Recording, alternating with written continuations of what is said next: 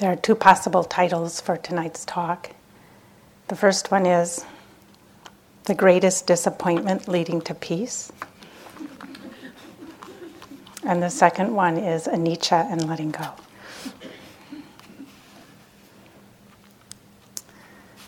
I read a book with little stories about Suzuki Roshi recently, or a while ago, and just little one-page stories with great little teachings. And so one story, there's a student, and he says to Suzuki Roshi that he's been listening to him for years, and he's confused. He just doesn't get it. And would Suzuki Roshi give him one sentence explanation of what Buddhism is about? So Suzuki Roshi replied, "Here are the succinct secret teachings for you all. Everything changes." That was all he said. Everything changes.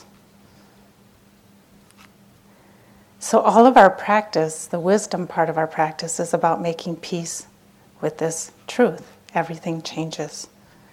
Or anicca, impermanence. This has anicca has far-reaching implications for how we understand happiness, how we live our lives. If it's carried through to its end, it really means that living in harmony with this world means understanding that there's only peace and letting go and non-clinging. And the Buddha taught this as the heartwood of the practice, this truth that letting go is what brings the deepest peace or freedom. And this is the freedom of an unfettered or uncontracted heart-mind. Ultimately, we're talking about letting go of clinging to any experience. This is what Anicca teaches us. So it's said that there's 3 doorways to freedom in our practice: anicca, dukkha, and anatta. And we've touched on all of these, surely. I know that Annie gave a talk on dukkha, and we've talked a lot about anatta, or not self. Tonight I'm going to round it out with talking about anicca, or impermanence. Anicca is really the most elemental of these 3 truths, or doorways to freedom, because the other 2 are natural corollaries of this one. So the fact that change is ceaseless, that we live in a world of constant change, means that things are not going to be permanently satisfying, that they're unsatisfactory or suffering, dukkha.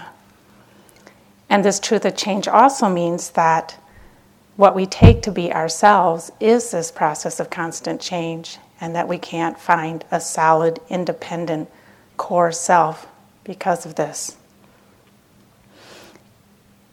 Any one of the 3 leads to the other 2. They're intricately intertwined, anicca, dukkha, and anatta. And often we'll have one that we connect with more than the others.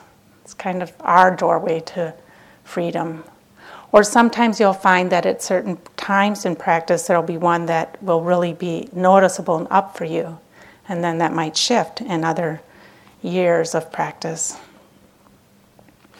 And it's said that at the moment of enlightenment, one of these 3 truths is said to crystallize in the mind.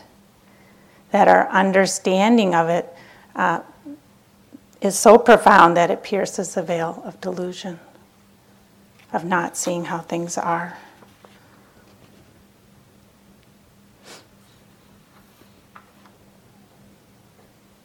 So understanding these characteristics, anicca, dukkha, anatta, is the insight that leads to freedom, or leads to the liberation of the heart and mind.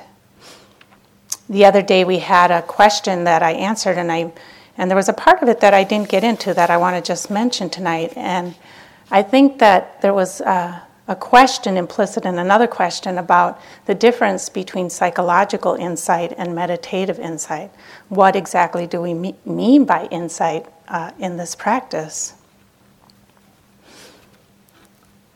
Psychological insight is you could say, a byproduct of practice. We sit here and we get certain understandings about how we as unique individuals work, our patterns of conditioning, the ways and stories and beliefs we get stuck in, ways we relate to others, and this happens in practice. It can be good and supportive of our practice if it leads to the unbinding of the heart and mind. So if it leads also perhaps to us making a commitment to live with better ethics, with more integrity, or if it leads to us living with more compassion, if it clears the heart and mind of contraction. However, it's not so helpful if the psychological insights just serve to strengthen our sense of ourselves. Like, oh, so this is how I am. And if we become overly fascinated with this kind of insight, we can actually take away from, you could say, the greater benefit of the insights of what we call meditative insights into anicca, dukkha, and anatta. So the meditative insights are much less personal. They're not about my personal story or who I am. The content doesn't matter much. Basically, they're the truths that all that arises passes away. And the truth that because of that, things of this world or experiences of heart, mind, body are not going to be ultimately satisfying, and that they can't be claimed as me or mine.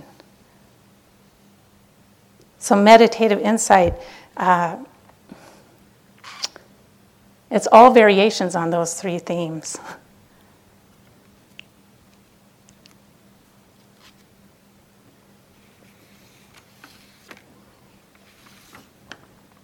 So let's look at dukkha, or not dukkha, anicca. Well, we will be looking at dukkha too.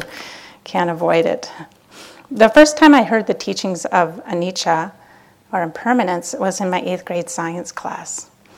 And I still remember where I was standing. I was so hit so profoundly with this teaching. The teacher said, the only thing constant is change. Change is the only thing that doesn't change. And I remember thinking, wow, and thinking, that's true. It just, years later, I can still remember that what he said. And what I didn't know at the time was that 2,500 years earlier, the Buddha had taught this same information as a key point for us to understand if we wish to travel this path of liberation. And maybe he was a Buddhist, or maybe he was just a scientist. Some similar things are being understood in both paths.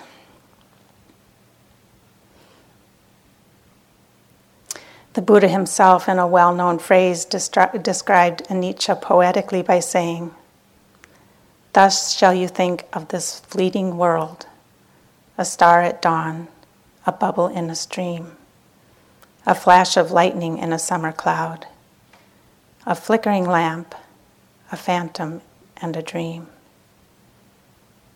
All of those images have the sense of here and gone.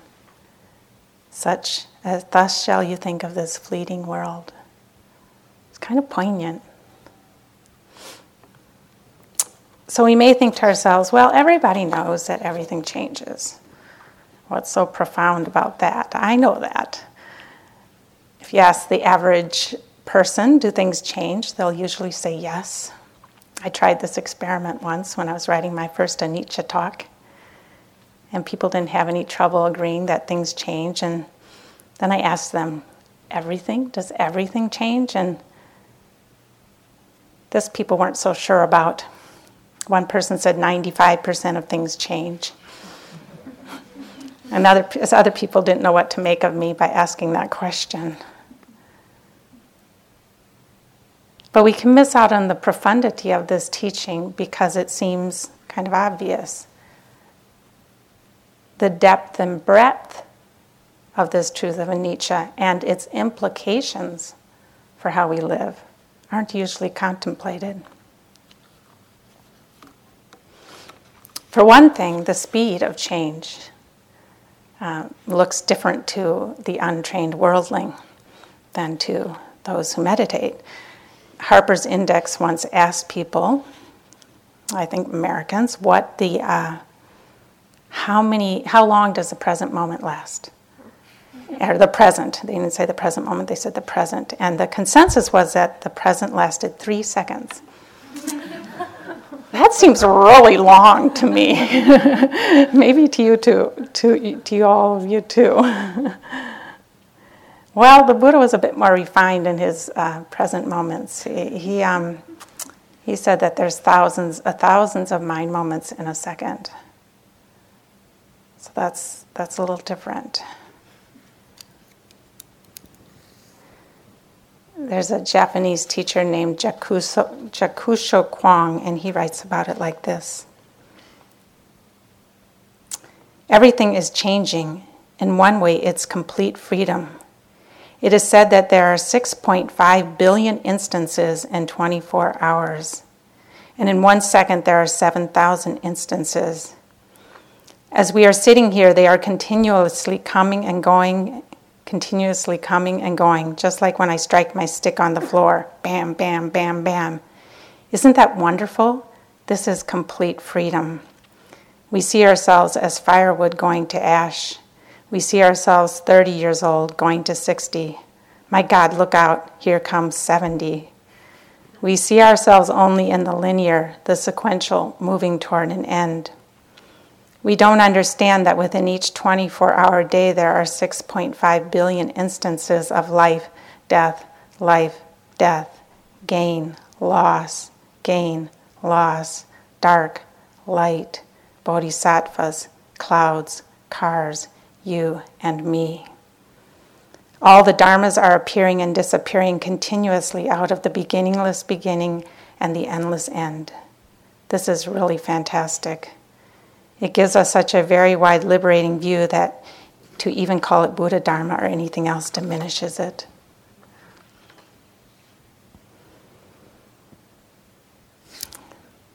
Has a different feel than 3 seconds. So anicca. The biggest challenge for us in this life is that things are always changing, that we can't peg things down, make them be like we want them to be. Now, of course, we have influence. I don't want to say that we're completely powerless or that I'm talking about passivity. But yes, we've taken birth in this tough universe. It's tough to navigate because there is this wild speed of change. It's a wild, wild ride, this human life. You may have noticed this in your meditation.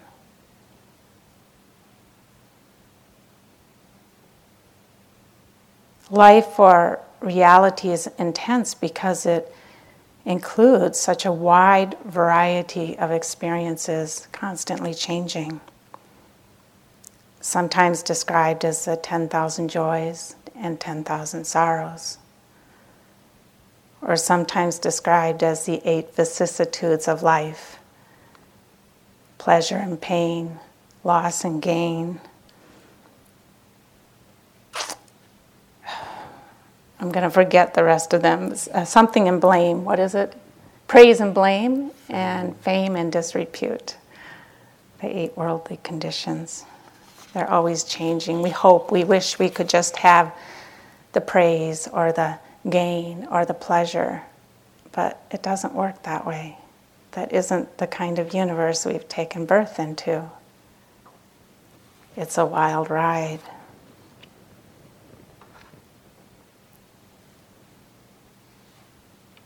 The Buddha said, "Sabbe sankhara anicca." The entire universe is fluid.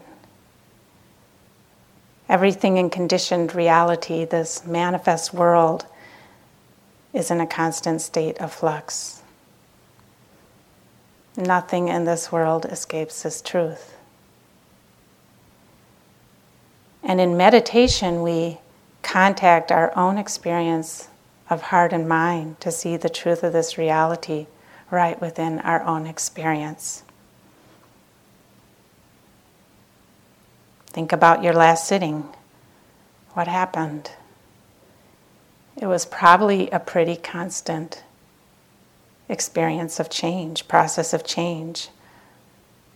The breath, a pain, a thought, an emotion, hearing, the breath, thinking. Or today, what happened to lunch? It's gone. I remember my first retreat here. Every day I would look forward to lunch all morning, right? Thoughts, what's for lunch today? Sometimes I could even smell lunch from the meditation hall here, and I'd know what we were having for lunch. I'd go in and I'd enjoy lunch, and then somewhere in the middle of lunch, it's usually about 2/3 through, I would realize it's going to end. As you may know, there's not a lot of entertainment around here, so I found that quite disheartening, and then lunch, finish, and I'd just sit there and be gone. It's gone. And I did that every day. Sometimes we're a little slow as human beings.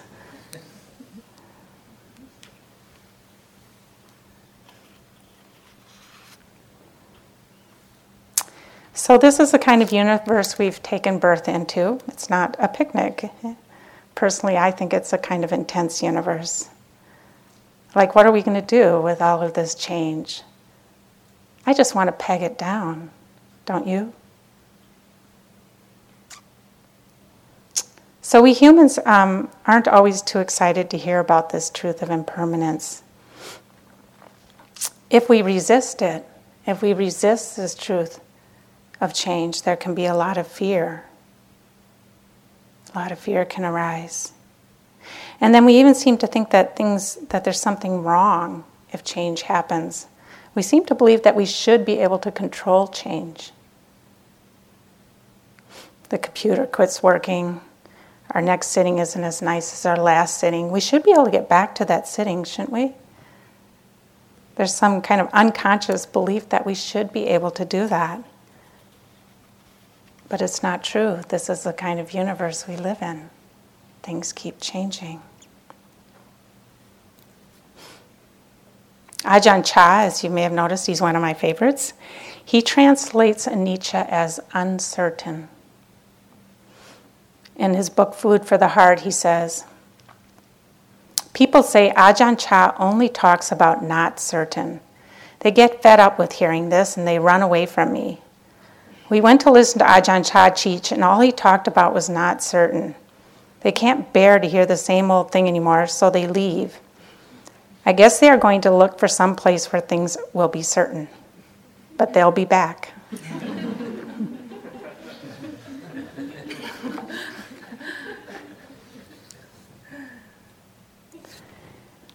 So our practice is a study of anicca.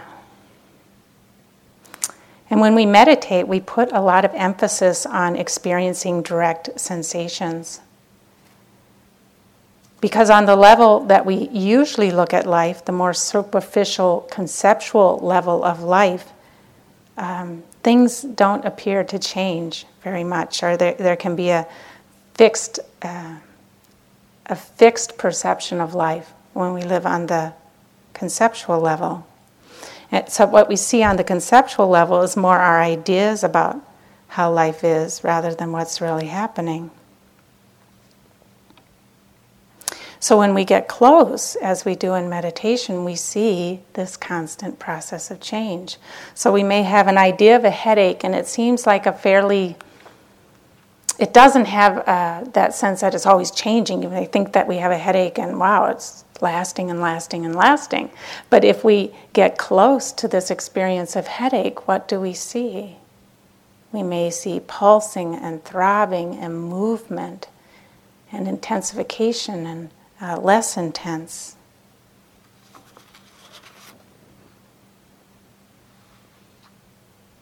Constant change is what we see when we get close to life. So even if we're using an anchor a lot in practice, as I mentioned the other day, we relate to it by seeing change. So if we're with the breath, we're with the actual experience of the sensations of breathing through the in-breath and the out-breath, and what we'll notice is change. And that's one of the reasons that for Vipassana meditation, counting breaths isn't considered Vipassana, because the counting is more on the conceptual level. We want to get close to the actual experience. This is why concentration practices aren't Vipassana, because they aim to fix attention or to fix reality. With Vipassana meditation, we want to see things as they are, which means constantly changing. And so then we notice in our meditation this thing that we call ourself, right? The 5 aggregates: body, form, feeling, consciousness, volitional formations, perceptions. What happens when we check this out? Again, we see this process of constant change. Changing sensations, changing perceptions, changing feeling tone. Rolling on and on. Where is the fixed, solid me?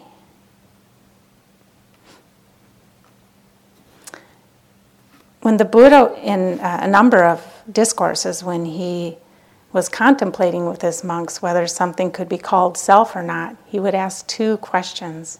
One was, does it change? And can you control it?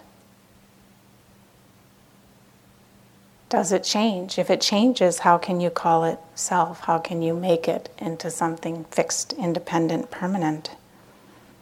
And can you control it? I don't know if we relate to this one. I think the change one we can relate to more, but over the years I relate more to this control one. There's a certain uncontrollability, right? Somebody mentioned it in interviews today. You know, this mind, we want to control it, but can we? If it were me, wouldn't I be able to control it? So if you really want to understand not self, just go for Anicca. Notice impermanence. Notice how it all changes. Rolling on and on.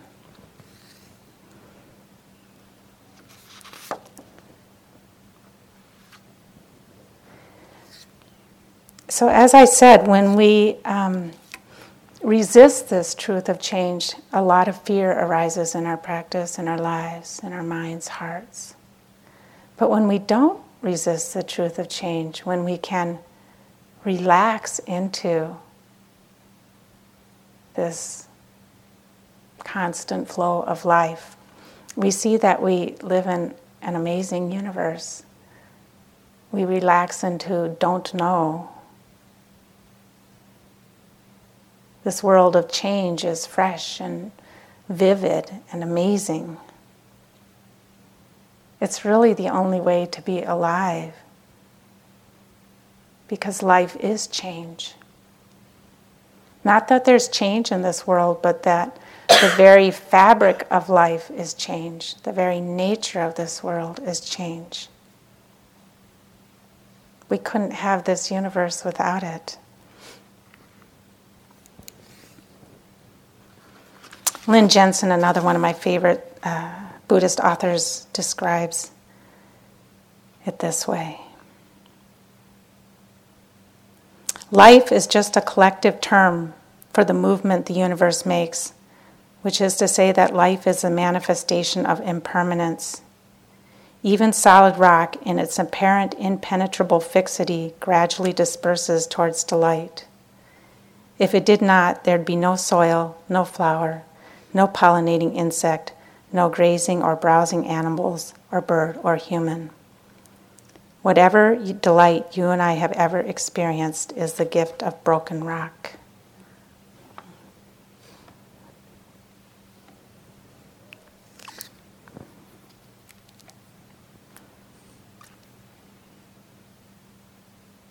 Impermanence is also the true meaning of this word emptiness. We hear the word emptiness in the teachings and we think void, and can bring up fear, but the true meaning of emptiness is that we live in this world that's awesome and mysterious and alive and indescribable and vast and vibrant and full of possibility.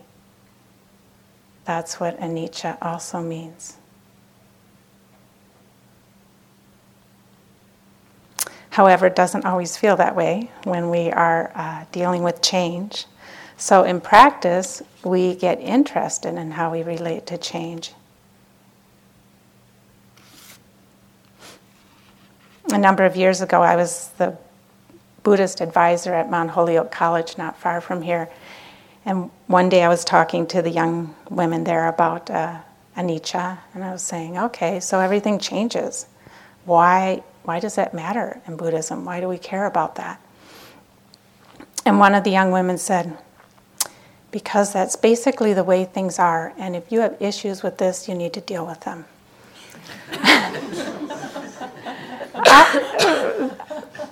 That kind of sums up the meditation practice. We're looking at our issues that we have with change.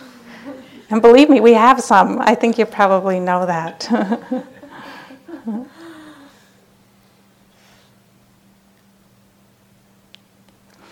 All of these billions of mind moments that Kwang described means that we're constantly being hurled into the unknown. There's so much openness in that, in the truth of change. Can we hold that much openness? Not always. That's what we investigate in our practice. So the heart-mind develops strategies to deal with this truth of, you could say, the vulnerability that we feel in the face of all of this change. And our deeply conditioned strategies for dealing with change are known as the 3 roots of suffering: delusion, aversion, and grasping, which you've heard a little bit about. These 3 roots of suffering are really about trying to control the truth of change or this world. We'll look at them briefly before moving on. So the slipperiest of these 3 roots of suffering is delusion, or ignorance. And in the sense that I'm talking about it here, there's many different ways we could look at it, but the sense of I'm talking about it here is that if we can't handle the truth of change, we live at a slight remove from life. We can't connect fully. That's one part. Another part is that we don't see life as it is. That delusion is not seeing life as it is, seeing it as we want it to be or as we perceive it to be on a superficial level, seeing permanence where impermanence is true. There's a certain sense in this protective strategy of delusion, there's a sense of denial about the truth of life. Like you could say that the biggest manifestation of impermanence is death. Like we don't believe we'll die. That could be an aspect of delusion. It's really quite incredible how often we don't think we'll die when it's the truth of everything. I turned 50 a couple years ago, and I spent my 50th birthday at the crematorium of somebody who was dear to me dying. And it was an amazing 50th birthday, and I think about it a lot since then. But before that, I'm not sure how much I thought about it. A number of years, I took my goddaughter on a trip for her graduation, and afterwards she was showing me the pictures from the trip, and there was this one picture. She was standing next to this woman who had a lot of white hair, and my first thought was, who is that woman? It was me. There's some delusion there, like thinking that I looked like I looked 20 years ago rather than that's me, I have white hairs. It was so interesting to watch the mind look, like, who is that person? Delusion, denial.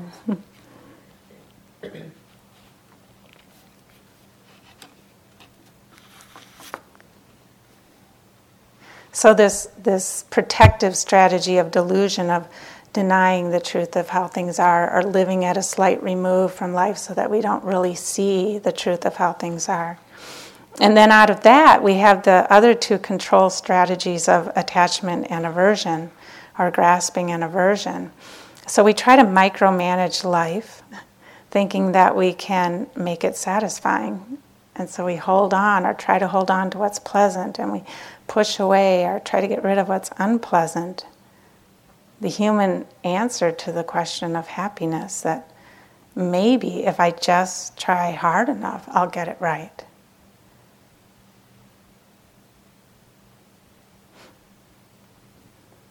The major advantage of this micromanaging, or this clinging, aspects of clinging, attachment and aversion, is that it gives us the illusion of control. It feels like security to us. It's kind of like magical thinking. If I stay attached, I'll have more control over the outcome. We all do this. Like, I can watch it if I'm flying somewhere and there's a canceled flight.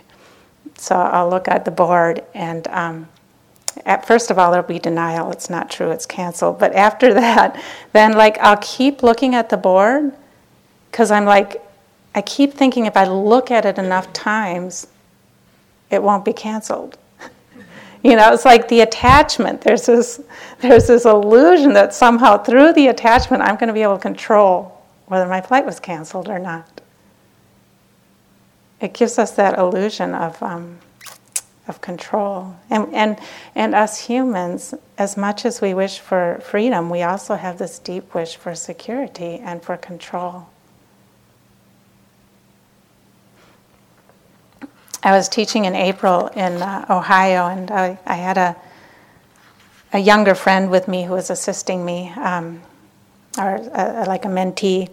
And I was talking with her at dinner. I think I was giving a similar talk to this one. I was talking with her about clinging, and she says, I like clinging.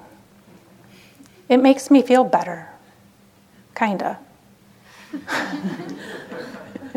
That was such a great summary. I like clinging. It makes me feel better. The clincher is the kinda part. She's like, kind of, right? There's a way that it seems to make us feel better, but it has such a high price. That's the kinda part. It's that price of the bound heart, the bound mind. Right? Doesn't lead to peace. We know that.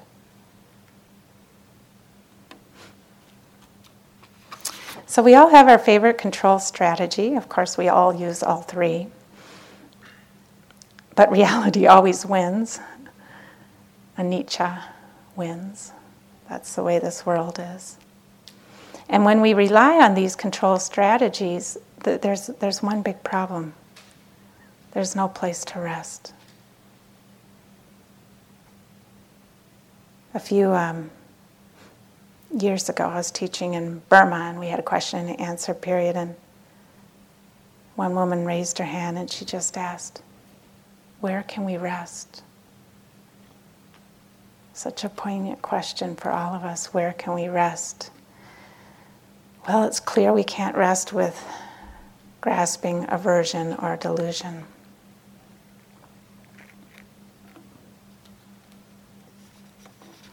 So the greatest disappointment leading to peace is the truth that we can't control this world or this life.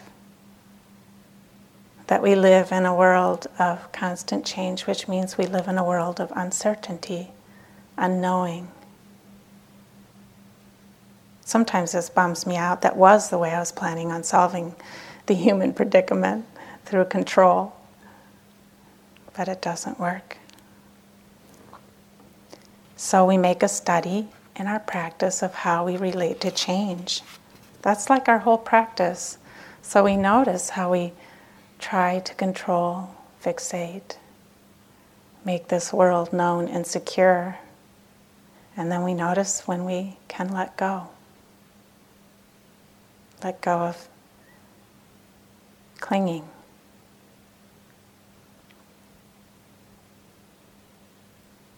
I love to watch my mind when something changes that I'm not happy about. I get very interested and curious to see what it will do and how long it will take to accept the truth of the way things are. You know, like losing an earring. It's easy to lose earrings. Most of the women here those who wear earrings can probably relate. So at first, the earring's lost and you can't find it. So at first there's denial, usually like it's not lost, right? And then after the denial passes, it's like, oh, I really liked that earring, right? Attachment. And there is this kind of hidden belief that somehow that liking that earring and wanting it will make it come back. Right? And then at a certain point, it's gone. And we can feel the release of the attachment or the tension leave. Feels good. Feels good to let go.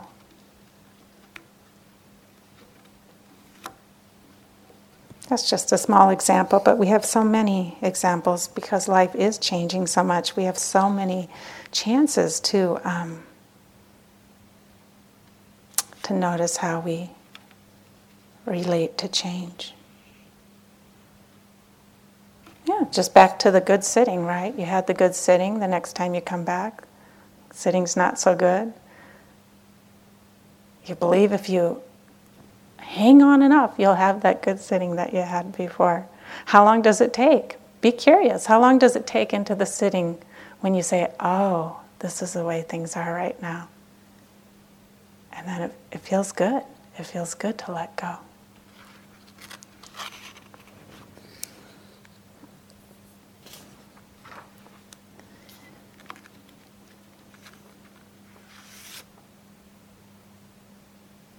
The Buddha taught, this is the good news, the Buddha taught that understanding impermanence frees the heart and the mind.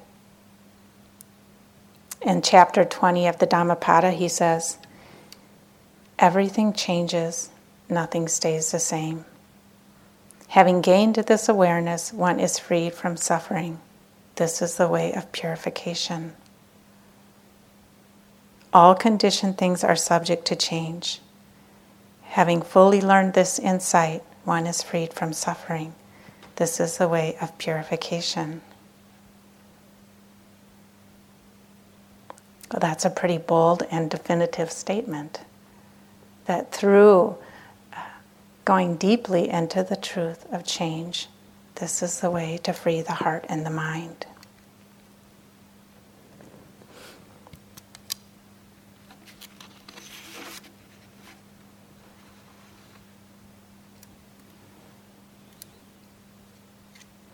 So we study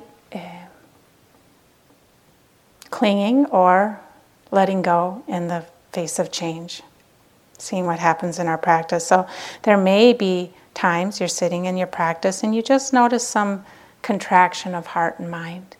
You turn the awareness towards it and it dissipates. Sometimes that happens. That awareness is strong and vanishes. Sometimes that's all that the heart-mind is interested in is there clinging? Is there contraction? Or is there non-clinging or freedom from contraction? And then sometimes, when the attachment is stronger, it takes a long time. It's a process. It can take months, even years for certain attachments, right? A big loss, a loss of a loved one. I read somewhere, I don't think it's ascribed to any certain person, but the quote is, everything I've let go of has claw marks all over it. Those claw marks are the attachment, right? The clinging. And sometimes it's like that.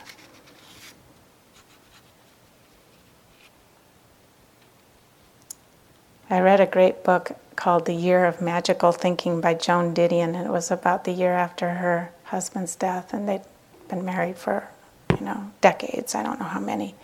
I love the title, The Year of Magical Thinking, because basically she was talking about this whole process of attachment and letting go. She didn't use those words exactly, but she would talk about things such as seeing, going into a room and expecting her husband to be there. And she called it magical thinking, all the ways that the mind tried to deal with the enormity of her loss.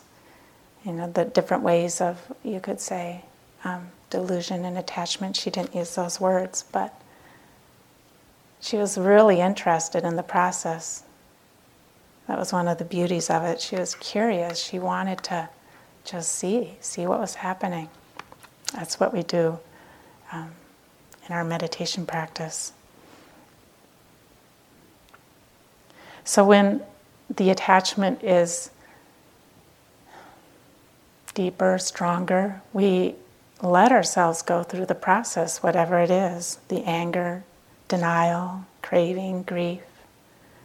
We let it move through, and then we find in our own time that peace comes, understanding, acceptance, freedom, compassion. We let awareness of the process do the work. The awareness and our intention to be free, to do the work.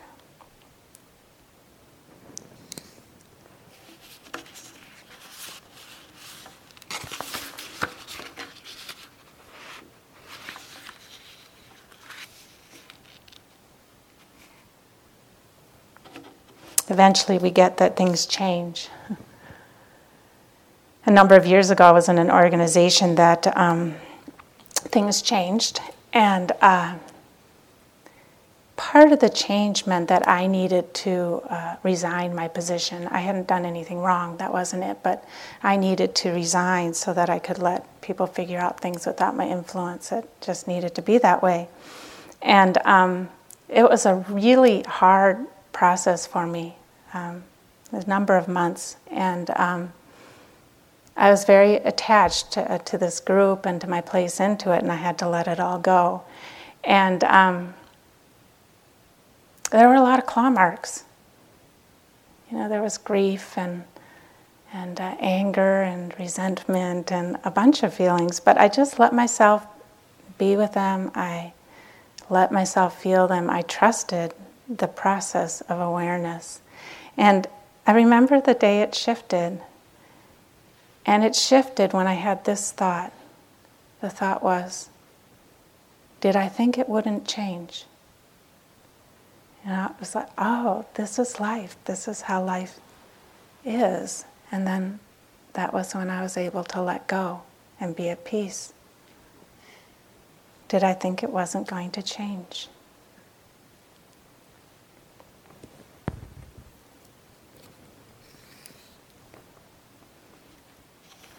So in our practice, we study how we try to control the world. Where is there tightening? How do we let go? How does letting go happen? Might be little things like breakfast and bagels. Bagels are pleasant, perhaps, and we can enjoy the pleasantness, but when does grasping enter? When do we try to not have that experience end?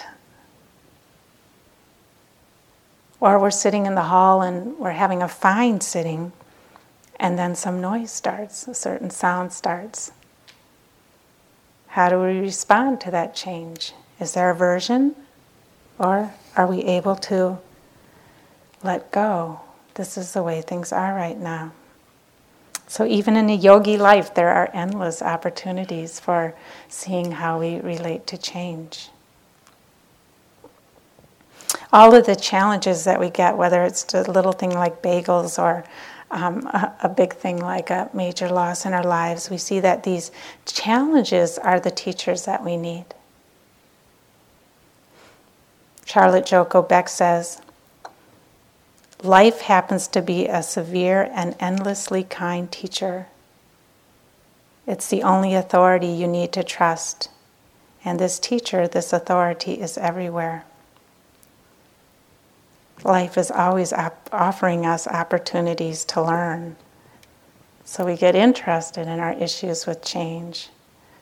We notice how the heart and mind with the grasping and aversion feel, with clinging feels, and then we notice how does the heart and mind of non-clinging or letting go feel. We practice clinging with awareness and we practice non-clinging with awareness. Which one feels better? We check it out for ourselves. We see for ourselves.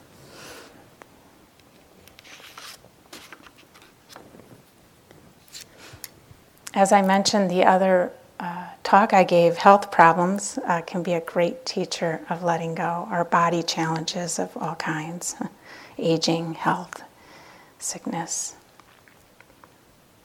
Been one of my great teachers, one of those severe and endlessly kind teachers in my own practice. A number of years ago, I got a flu shot, and about 4 days afterwards, I started having neurological symptoms on one side of my body, numbness and tingling and things like that.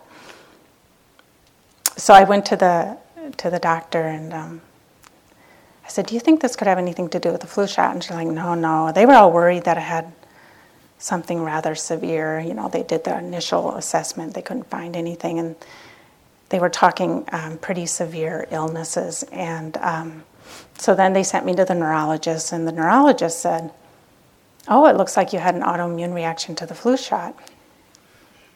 So he said, if that's what it is, it'll clear up in about 18 months to 2 years. So basically, I was sitting there with certain symptoms that I had no idea if it was something that was going to resolve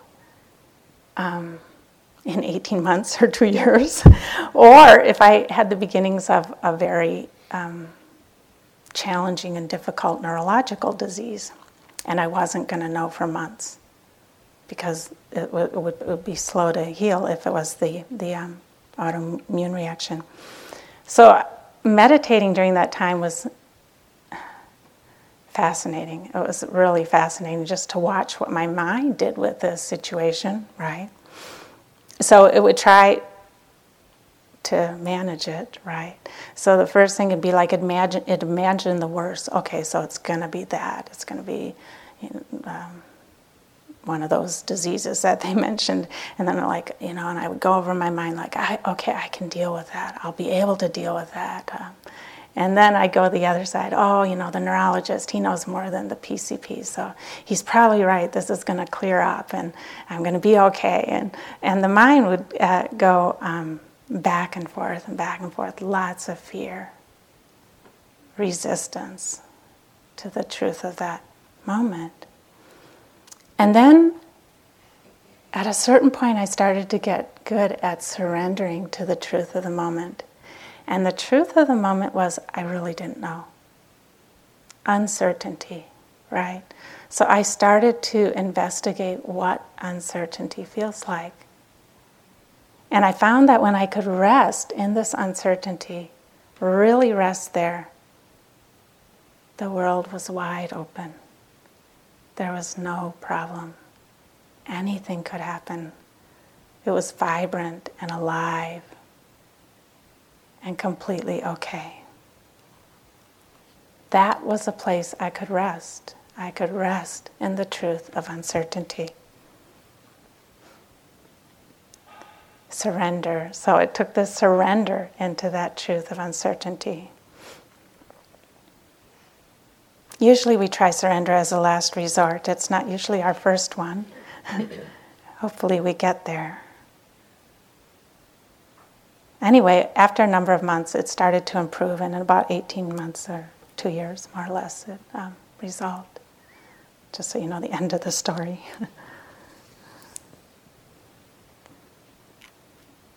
It taught me so much. I mean, we're always in that place, really, all of us. Uncertainty, as Ajahn Chah says. Ajahn Chah says, just say uncertain. If it's pleasant, say uncertain. If it's unpleasant, say uncertain. Just notice beginning, ending, how everything arises and passes away. So this is the truth of life. And sometimes it just takes a kind of serious diagnosis or something to really bring that to our awareness, right? Or a serious loss, perhaps. And we learn how to relax into this truth of life, this vulnerability, you could say, this vulnerability in the face of change.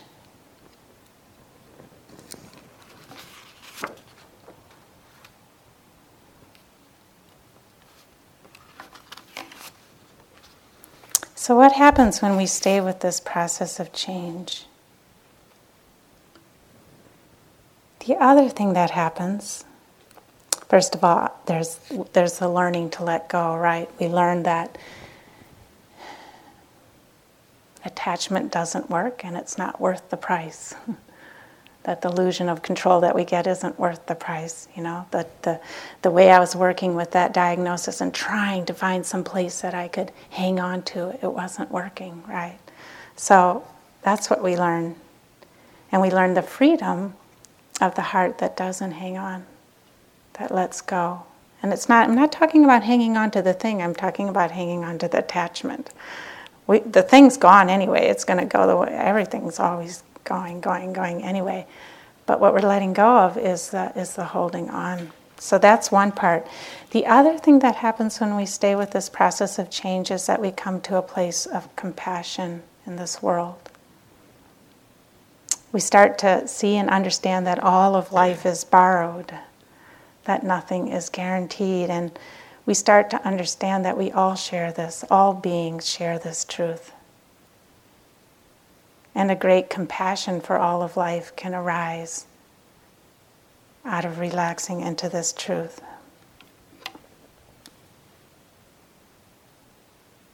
Life is impregnated with loss.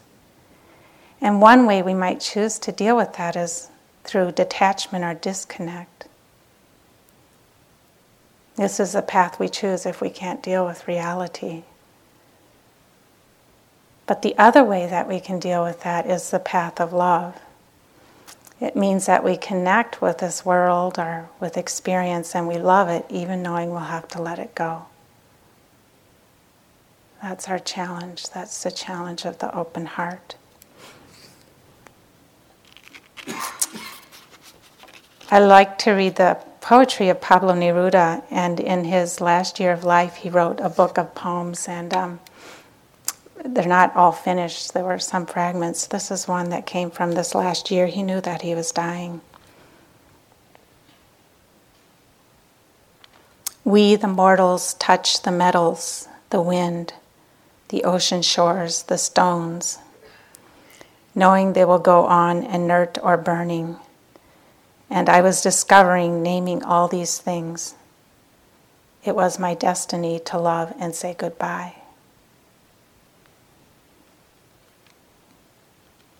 It was my destiny to love and say goodbye.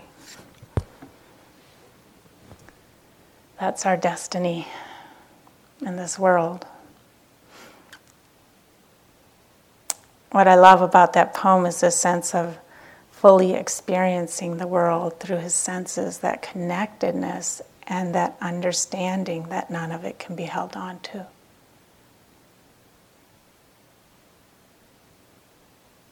We must say goodbye over and over again. We develop a mature love for this world that acknowledges this truth.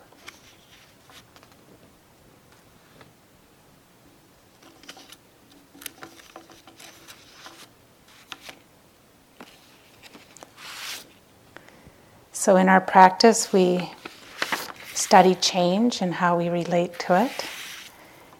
There's no correct answer. So it's not about trying to make our practice, it's not about trying to make acceptance happen. You can't do that. But about being curious and non-judgmental in our awareness, our attention, our mindfulness. And inviting in the sense of metta, or kindness.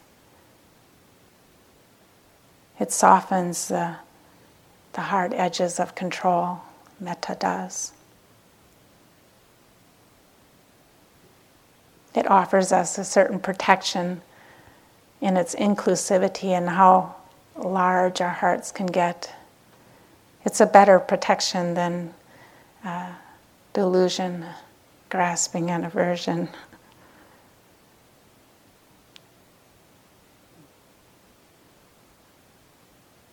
We can hold this process of change with softness and with kindness.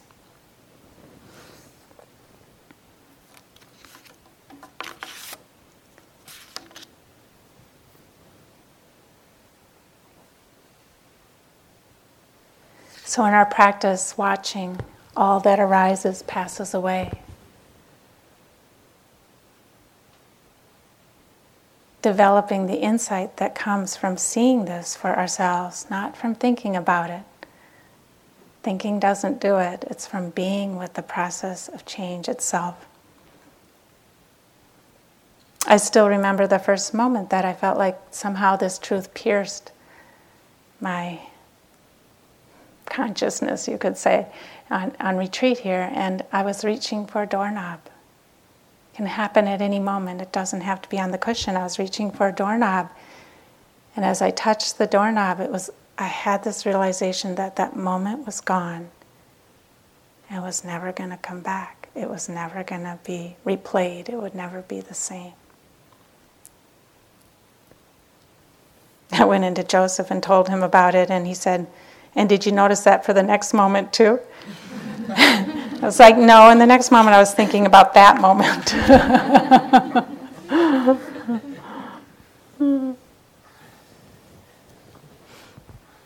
Letting go gives us a flexible heart and mind. Enlightenment could be described as the heart and mind that are totally flexible, stuck nowhere. Letting go feels good. It's like taking off a tight shoe. That's what we're doing in practice. We're taking off the tight shoes in our hearts and our minds over and over again. It's a release of struggle, a release of contraction. It's freedom.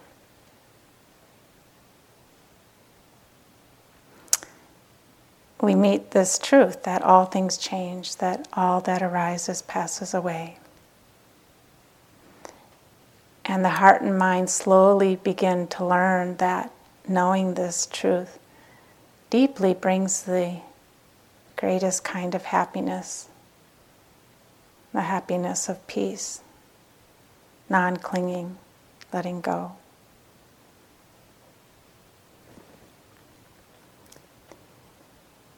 Ajahn Chah again.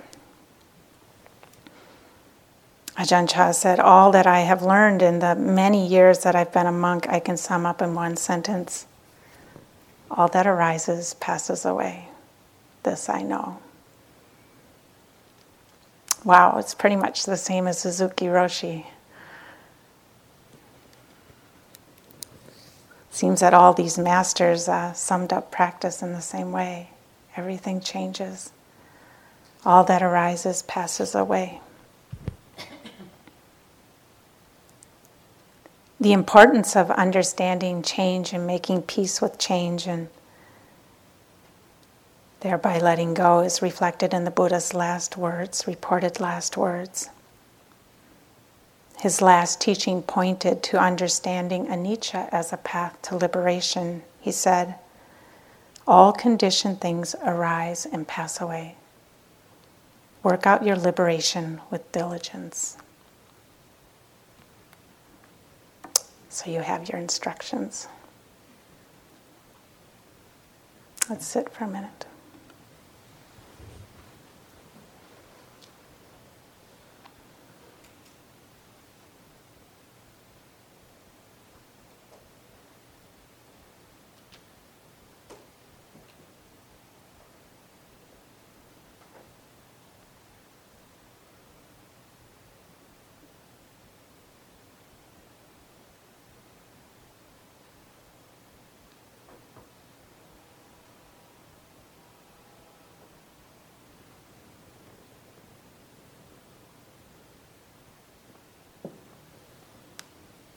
All conditioned things arise and pass away. Work out your liberation with diligence.